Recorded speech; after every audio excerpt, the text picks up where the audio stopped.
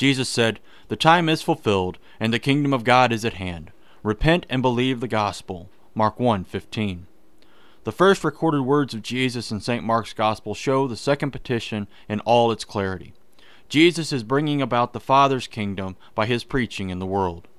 In the Heidelberg Catechism, the second petition means, "Rule us by your word and spirit in such a way that more and more we submit to you. Keep your church strong and add to it. Destroy the devil's work. Destroy every force which revolts against you and every conspiracy against your word.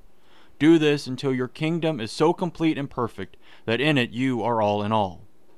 In Luther's Catechism he says, "God's kingdom comes when our Heavenly Father gives us His Holy Spirit, so that by His grace we believe His holy word and lead godly lives here in time and there in eternity." In both catechisms the end result is the same. God's kingdom comes by itself through His word and His grace.